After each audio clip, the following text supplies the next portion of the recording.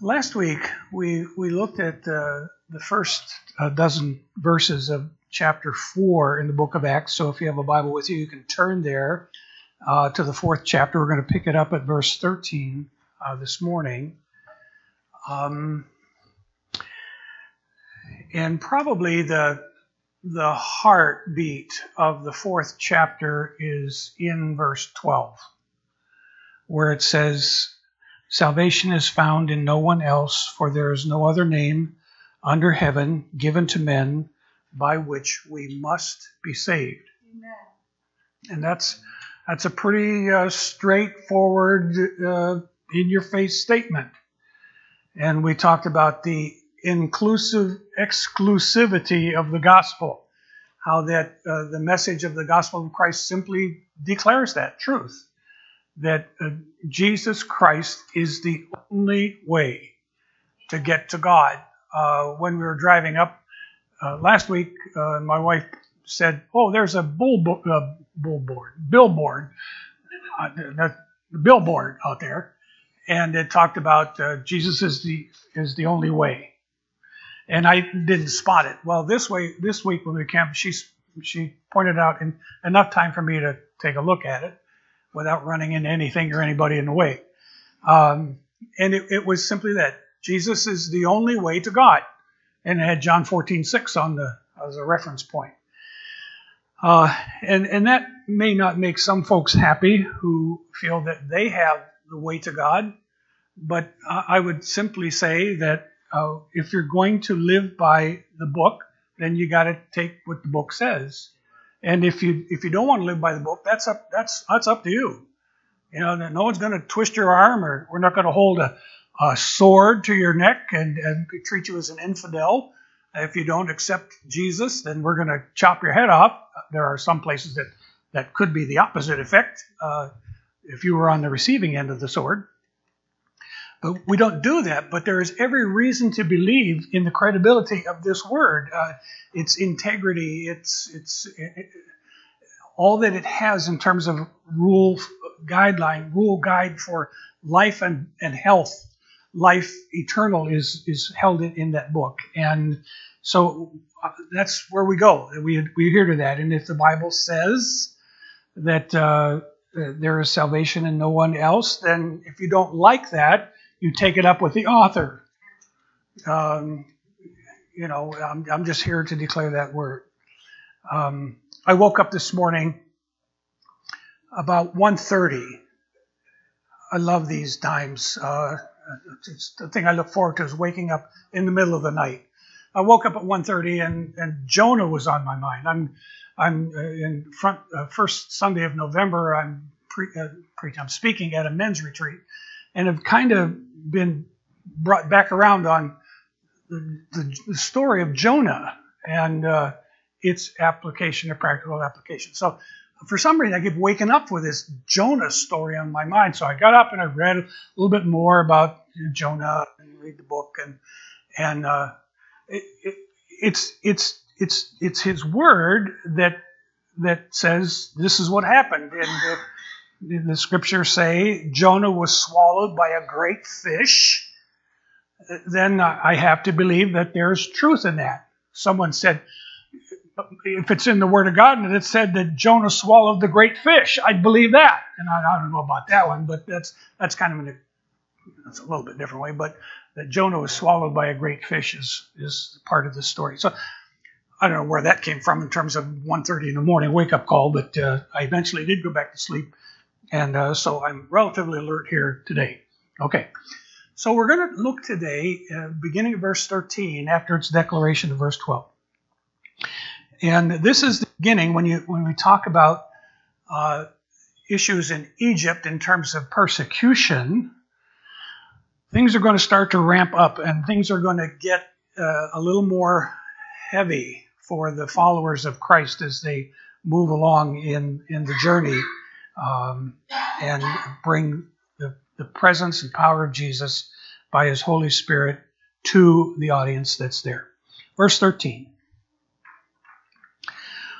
When they, which would be the religious leaders, whatever the group made up of priests, high priests, Sadducees, Pharisees, rulers, whatever.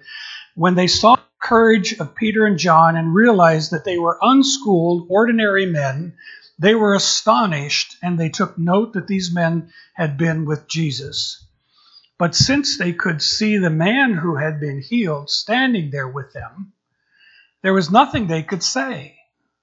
So they ordered them to withdraw from the Sanhedrin and then conferred together. What are we going to do with these men? They asked. Everybody living in Jerusalem knows they have done an outstanding miracle, and we cannot deny it. But to stop this thing from spreading any further among the people, we must warn these men to speak no longer to anyone in this name. Then they called them in again and commanded them not to speak or teach at all in the name of Jesus. But Peter and John replied, "Judge for yourselves whether it is right in God's sight to obey you rather than God. For we cannot help speaking about what we have seen and heard." After further threats, they let them go. They could not decide how to punish them because all the people were praising God for what had happened. For the man who was miraculously healed was over 40 years old.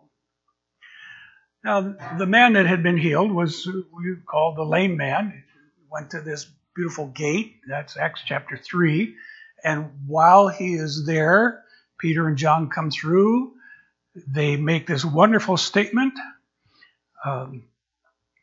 "Silver and gold have I none, but such as I have give I thee, in the name of Jesus Christ of Nazareth, rise up." I don't think they sang it, but that's the song that we do. Walking and leaping and praising God, and that's as close to a leap as you're going to get. So here's the story. In the name of Jesus Christ of Nazareth, rise up and walk. The man gets up and walks, 40-year-old guy, and without question has an amazing impact on the audience around them, religious leaders and the people at large.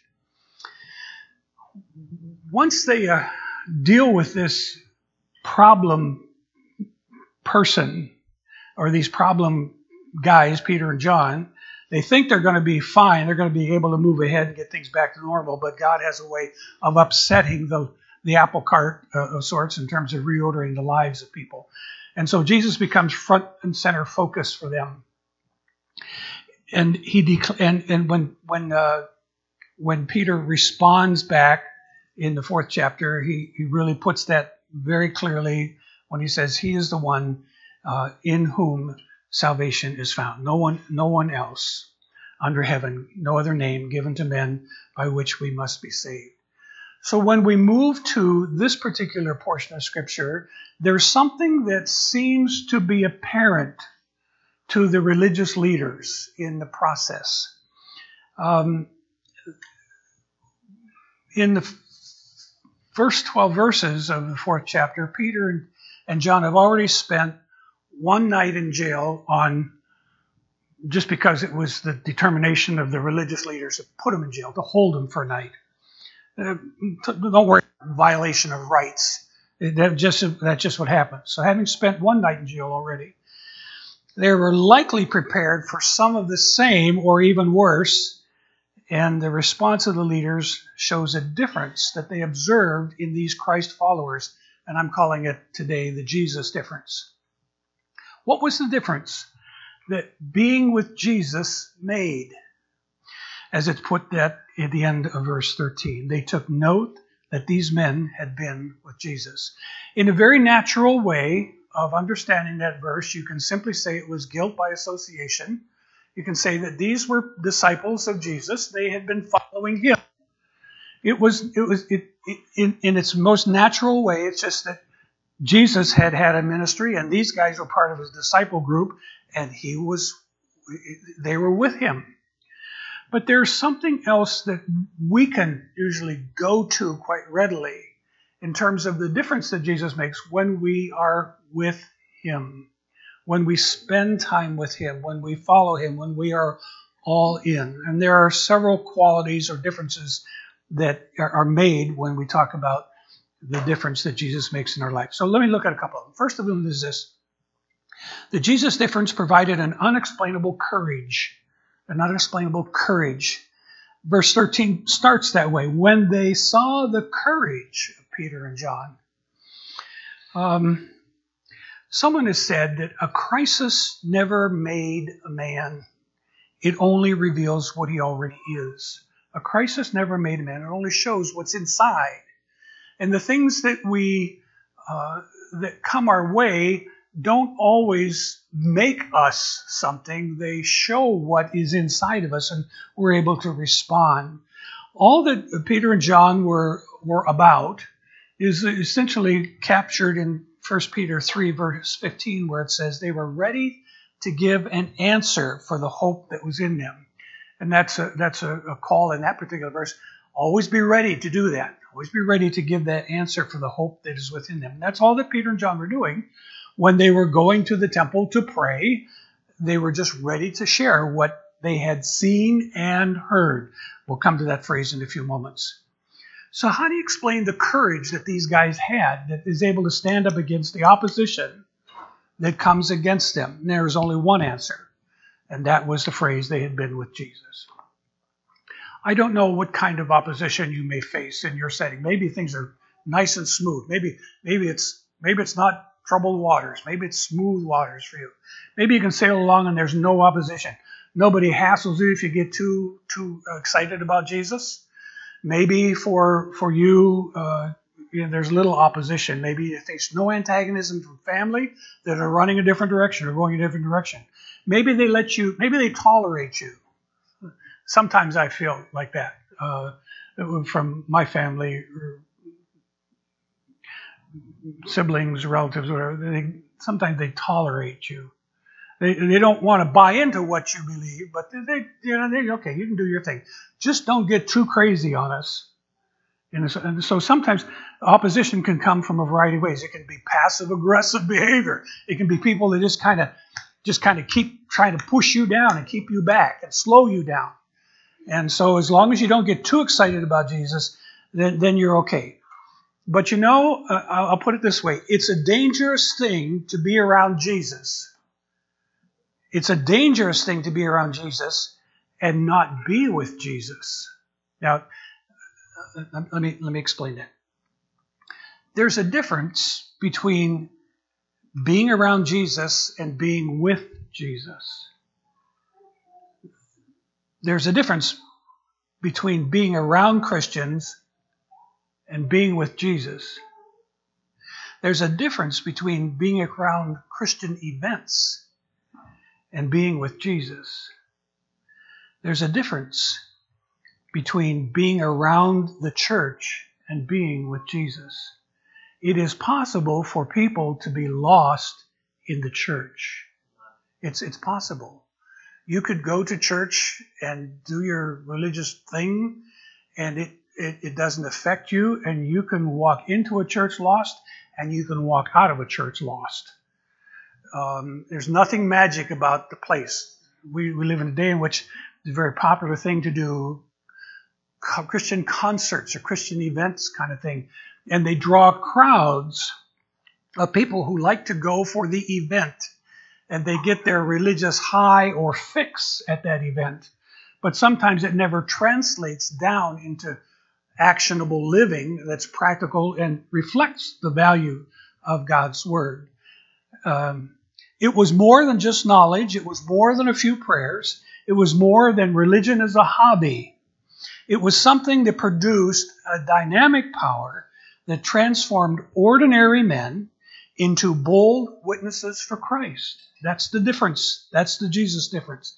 Yet it had nothing to do with their degree of education or even a seminary education. The Jesus difference makes all the difference. And there comes a point in the journey of any person in their life where they need to determine, am I going to follow Jesus? Am I going to be with Jesus? It's interesting that in the Gospels, when Jesus calls his disciples, there are two phrases that he uses. And the scriptures say, Jesus called them that they might be with him and that he might send them forth. Both those pieces are important. that they might be with him, and that he might send them forth. And I would argue that unless we get the first part right, we don't really have an effective second part. Unless we learn what it means to be with Jesus and let him have impact and influence in our life, control of our life by the Spirit of God, then we really won't be all that effective. We can be doing a lot of good things, but it may not be the optimum kind of situation. In Job 23 and verse 10, it says this, "He knows the way that I take. When he has tried me, I will come forth as gold." He knows the path or the way that I take when he has tried me.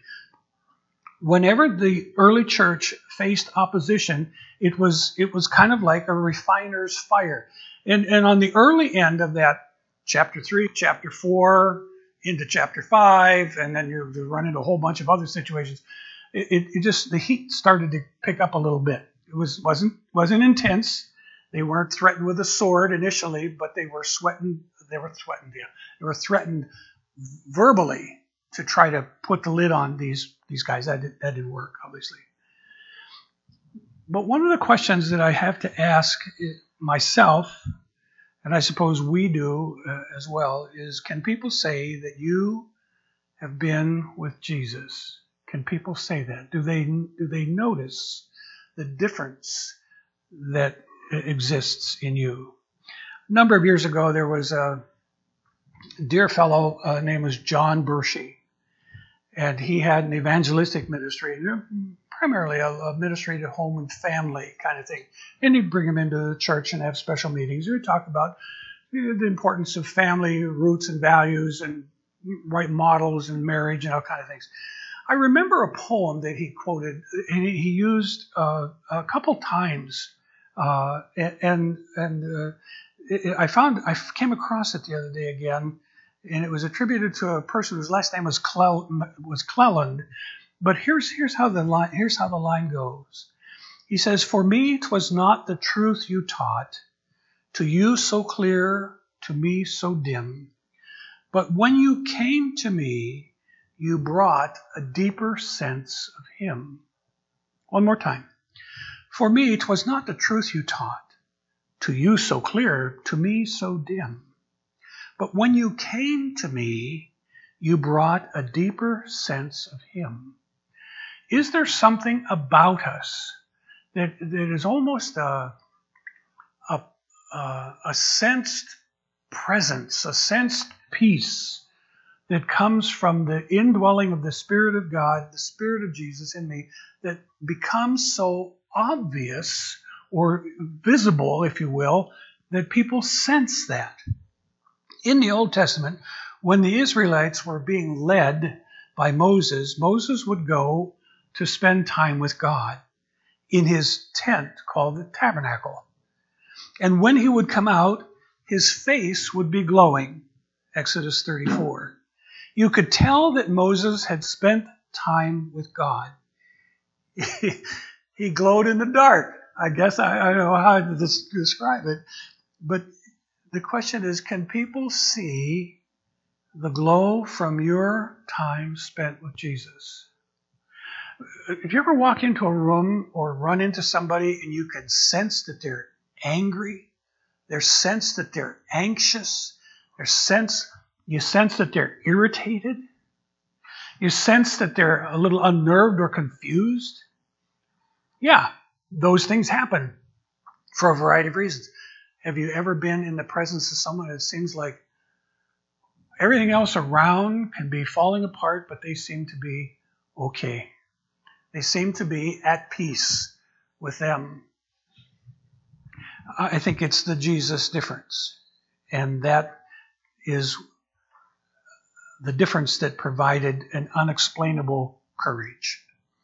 There's another descriptive word that the Jesus difference makes, and that is the Jesus difference provides an undeniable power. Verse 14, "Since they could see the man who had been healed standing there with them, there was nothing they could say." Here is the power of a changed life. Sometimes it can become a very powerful part of an argument for the difference that God can make by his power in the life of a person. He was the man in this story who preached with his feet. Now, we normally, when we preach or speak, we use our mouth. The lame man preached with his feet, I guess would be one way to describe it. There was a significant difference, a measurable, a visible difference in terms of that power that was demonstrated. William Barclay is a British commentator, writer, and he makes this comment. He says, the most unanswerable defense of Christianity is a Christian man. In other words, the difference that Jesus makes in a person. I was reading about one evangelist that it was in the early days of our own nation. When he would go to an area, he would ask God for someone, and I can't remember the phrase how he used it. It was something like a supernatural work of God in the life of a person, someone in the community. And sometimes it would even be, he would pray, who is the worst guy in your community? Who is the toughest nut to crack? And he would get that information, and it would somehow, if in God's power, he would result in change. It became obvious, and it became proof of the power of God. That's the kind of thing that was going on here, this undeniable power. H.G. Wells, another writer, says, the trouble with so many people is that the voice of their neighbor sounds louder in their ears than the voice of God. The voice of neighbors sounds louder in their ears than the voice of God.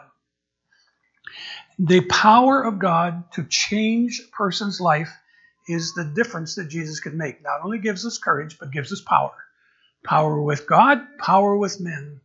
And both of those directions are to be a part of the whole process. So that was all a part of it. It's interesting to me in verse 13, where the view of the religious leaders, they took note that they were unschooled, ordinary men. Now, we don't pick up from just those language of it what was really intended. They were looking down, the religious leaders were looking down their righteous nose, their self-righteous nose in some cases, at these people because they weren't as educated as they were. They weren't as pedigreed as they were. They weren't among the religious who's who in Jerusalem or wherever. These people were looking down their nose, and the thing they noticed was that they were unschooled, ordinary men. It doesn't mean they were uneducated. It means that they didn't have the formal, it didn't mean they were illiterate. It means that it may not have had the formal education or training, but they were ordinary men. They were just ordinary people.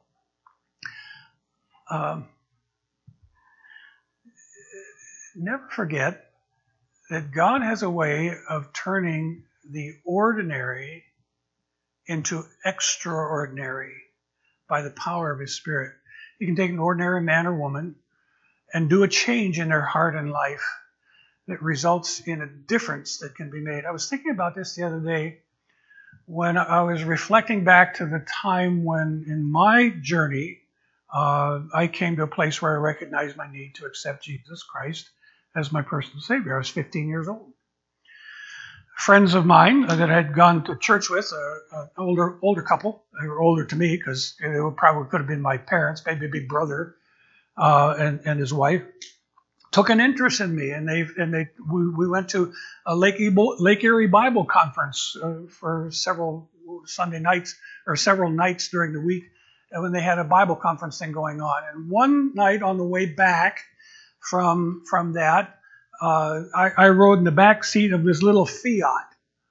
Now you understand, it's the Fiat's like a pocketbook with wheels, essentially. You know, you just park your butt in the back, and if you want to be in close fellowship, you can put one other person in the back seat beside you. But if you're in the back, you get the whole seat. That's cool. But then these, little kind of thing. And Reuben Hausiel, the guy, was a big guy. He was a big guy. He's bigger than anybody here. I'll put it that way. There's a lot to love of Reuben. Anyway, so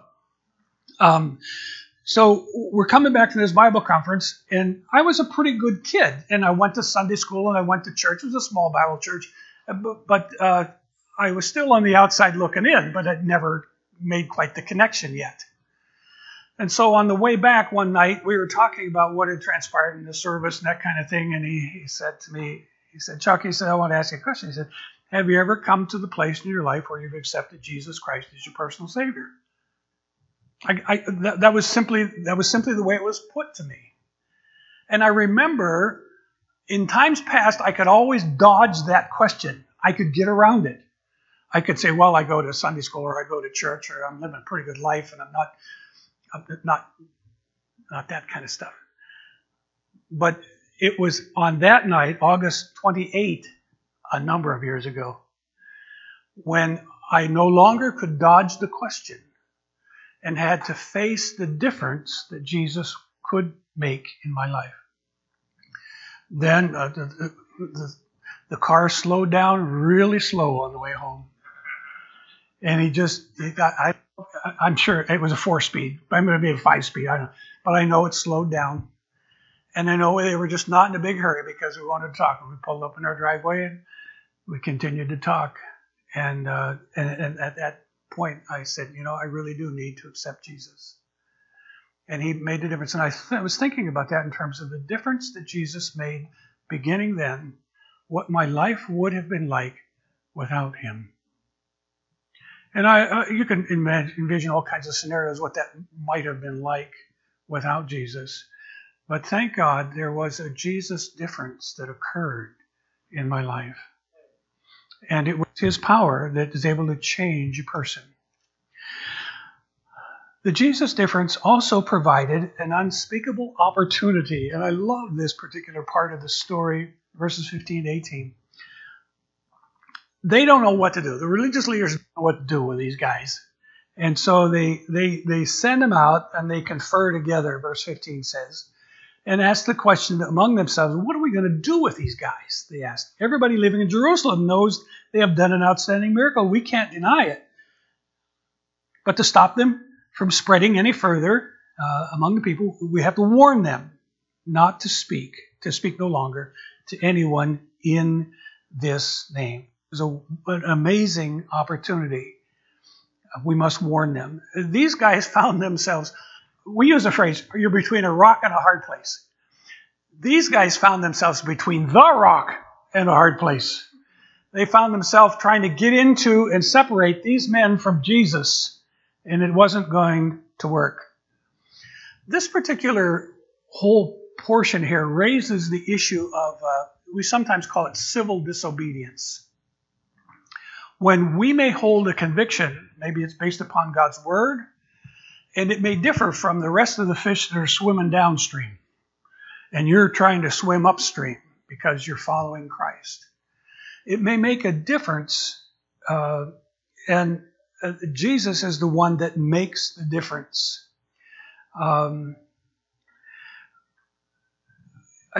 It's interesting to me. One of the fundamental postures of a culture in which we live, the culture in which we live, is that there are those who do not believe the same way as I do. And sometimes they express it this way. They said, I don't want to believe what you believe. I don't want to believe that. Let me find reasons not to believe. And they get into arguments with you. And they get into smoke screen issues to try to get you off on a rabbit trail. And instead of simply saying, let me figure out how this belief business works. Sometimes they create opposition, they create attack, they undermine credibility, but with the intent to try to get off the issue of personal responsibility. I've got to deal with this myself. It's undeniable the difference that Jesus made in this lame guy that now is walking and leaping and praising God. 40 years old, now he's able to be gainfully employed instead of having to sit by the highway begging. There's a difference that Jesus makes, and it was an incredible opportunity that God gave to them. Whenever Jesus makes a difference in your life, he provides that opportunity, an opportunity for you to see or to say the things that you have seen and heard. That's the language of one of the things down in verse 20. We cannot help speaking about what we have seen and heard. And that's all that the Christian lifestyle is. It's not necessarily how to figure out how to be smarter than somebody else. It's simply telling. So someone described it this way: evangelism is one beggar telling another beggar where to get food. It's simple. You don't have to have the PhD and all of that, and that's fine. I'm not speaking against that. I'm saying all you got to do is say, here's what Jesus has done for me. This is the difference that he's made in my life. And let it be seen. And let the Holy Spirit of God take that truth and let it simply kind of hatch in the life of somebody else who's honestly looking and seeking, and allow God to do the work of change that occurs. But the Jesus difference provides an unspeakable opportunity. There's one more thing from this portion of Scripture that I find that the Jesus difference makes, and it results in an unstoppable resolve. An unstoppable resolve. And so Peter and John essentially come down with a one-liner that is almost irrefutable. What are you going to do with it? Judge for yourselves whether it is right in God's sight to obey you rather than God, for we cannot help speak about what we have seen and heard. They understood that boldness and clarity of the message of the gospel come from spending time with Jesus. There's no other way, no other recourse, no other solution that they have.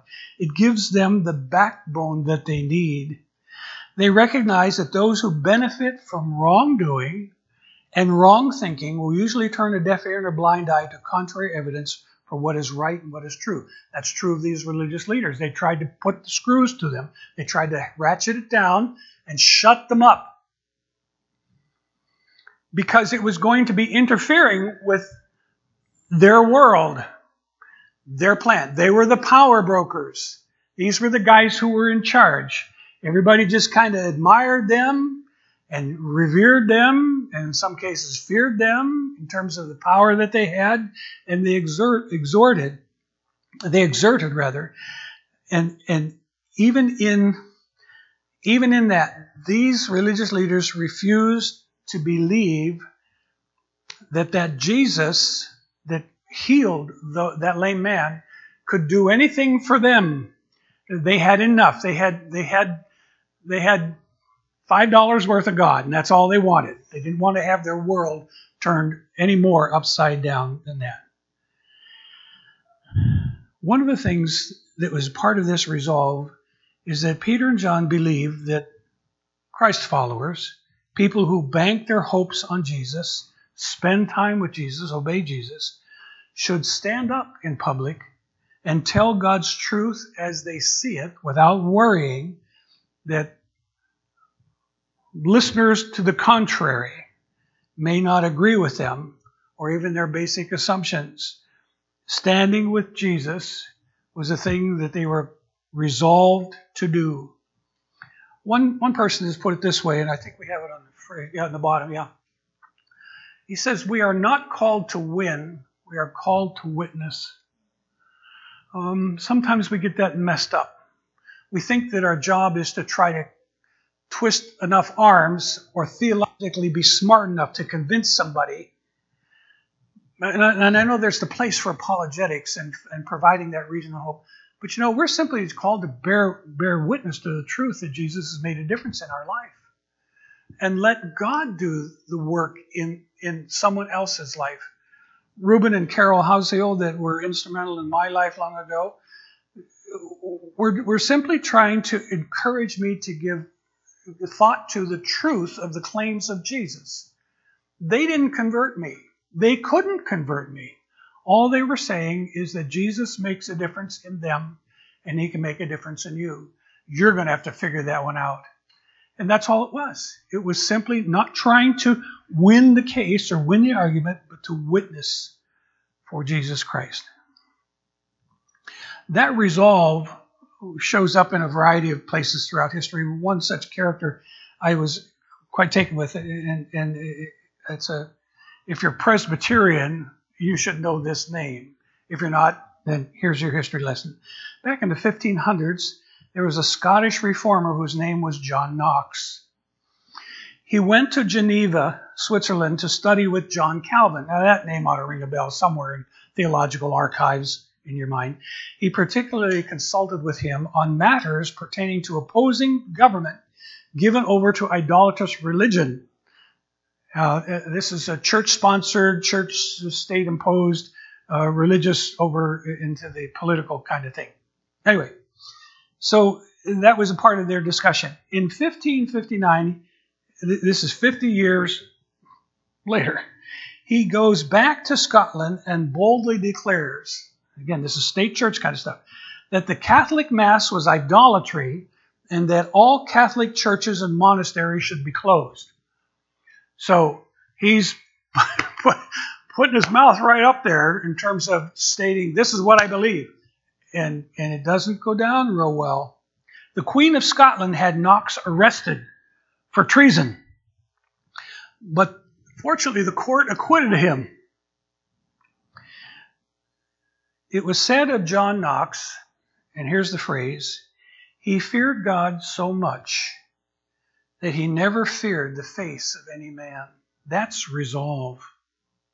He feared God so much that he never feared the face of any man. John Knox had the same commitment to the truth that the early church had. He was in the same mold as the apostles Peter and John. Another quote given to him, to John Knox, is his heart of prayer for his world, his Scotland. And the language of it says, the quote goes, "Give me Scotland or I die. Give me Scotland or I die." And the passion and resolve that was part. It was the difference that Jesus made. In Acts 5, we'll run into shortly, Peter and the apostles make it clear we must obey God rather than men. There is a difference that Jesus makes in your life and mine. At least it ought to be a difference.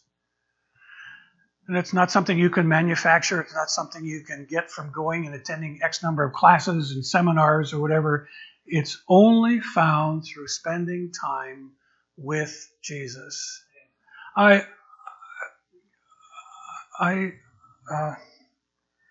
We live such hectic lives.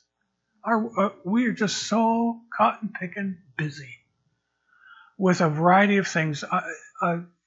The pace of people around, the pace of children, grandchildren in doing and being involved in a gazillion things takes my breath away sometimes. And they've been so busy that they don't have time to just be children. They don't have time to just enjoy a little bit of life. It's go, go, go, go. And you can have that with your work as well. You can be so busy that if you do not make the time and take the time to be with Jesus, you run the risk of simply going through the motions and being a good Christian person, but not really growing in depth of character, depth of fruit of the Spirit, depth of the quality of life God loves to give to us if we'll only spend time with Him. Sometimes you can hang around somebody and there can be phrases that you pick up because you're hanging around them. There was one guy in our church up in New York State, the first church we were at as a solo pastor, and he had all these wonderful phrases. I was just taken with it, and I found myself repeating those phrases. Not that I always subscribed to them, but I found they were catchy phrases. Here's one. Hank Benton was his name, and Hank would say, "Talk is cheap, but it takes money to buy whiskey." And I tried to figure that one out. What does that mean? Talk is cheap, but it takes money to buy whiskey. And I suppose that could be kind of like put up or shut up type thing, kind of thing. Something happens and something pretty good, and he says, "Well, that's better than a poke in the eye with a sharp stick." And I think, those kinds of strange phrases, that kind of. He was in construction industry and did some accounting kind of stuff, and he would say, Figures don't lie, but liars do figure. You know, just all these little cute little turns of phrases that he would use to describe some things in life. Sometimes people could tell that I was hanging around with Hank because I would start to express some of those phrases. Well, you know what you say, you know, that kind of thing. I'm wondering if people would notice that I've been around with Jesus like I was hanging around with Hank, where he rubs off on me. Jesus rubs off on me. And I would dare say that what Jesus rubs off on me is a whole lot better than what Hank would rub off on me, bless his heart. The Jesus difference. Oh, here's the question. Do people see the difference that being with Jesus makes in you? Do they see the courage you have in him? Do they see the humble resolve of one whose absolute confidence comes from hanging out with Jesus? Your only hope in standing against a world bent on taking you down is to discover the place of connectedness with Jesus that enables you to stand. And that is the Jesus difference. And that's the difference that he needs to make in your life and mine as we purpose to simply be a witness of the things we have seen and heard as well. Now, the believers are not done praying yet. And next week, we're going to find them at the primary work again.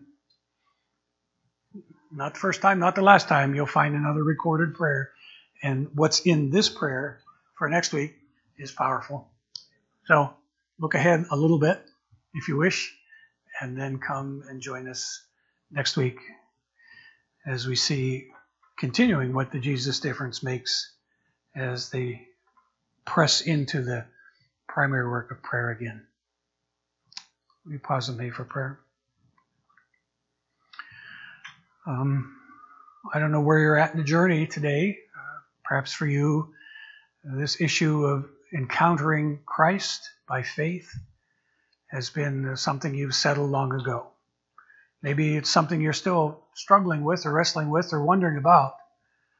And all I would say this morning is that if you have not discovered the difference that Jesus can make in your life, we would love to give you the opportunity to find out more about what that means to follow Jesus.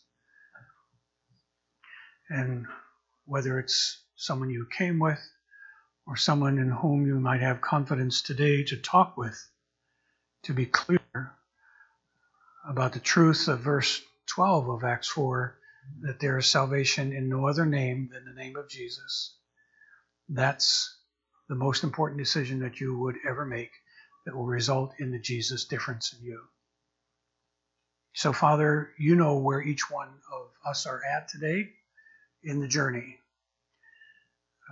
It's possible that we could all have come to that place where we've accepted Jesus Christ as our personal Savior, and we've allowed him to start a work in us. There's still a lot of work to do. We acknowledge that. We confess that. But we start, and we trust you to finish or complete what you've started. But maybe we are reminded today that being with you is the important piece and the difference that you can make in our life. So help us to make the appropriate steps toward you as we seek to follow you more and more. Well, thank you for what you'll do. In Jesus' name we pray. Amen. Amen. I'm going to sing a song as we close today, and just be open to what the Spirit of God will whisper to your heart as we worship him together. Thank you, Father, that your Son, the Lord Jesus Christ, is the great chain breaker. There's nothing that can hold us down that is beyond the power of his ability to create all the change that's needed in us. We ask you, Father, that you would affirm to our hearts the truth of your word today, and as we meditate on that, help us to be very open to the whispers of your Spirit, to follow you with all of our heart, with the power, with the resolve, with the courage, all that was needed and is needed for us. Thank you for the opportunity to gather in today. We bless your name for your goodness. Thank you for the privilege of worship together. Now we get to go outside of the four walls of this building and serve you. So may there be a fragrance of Jesus upon us as we go.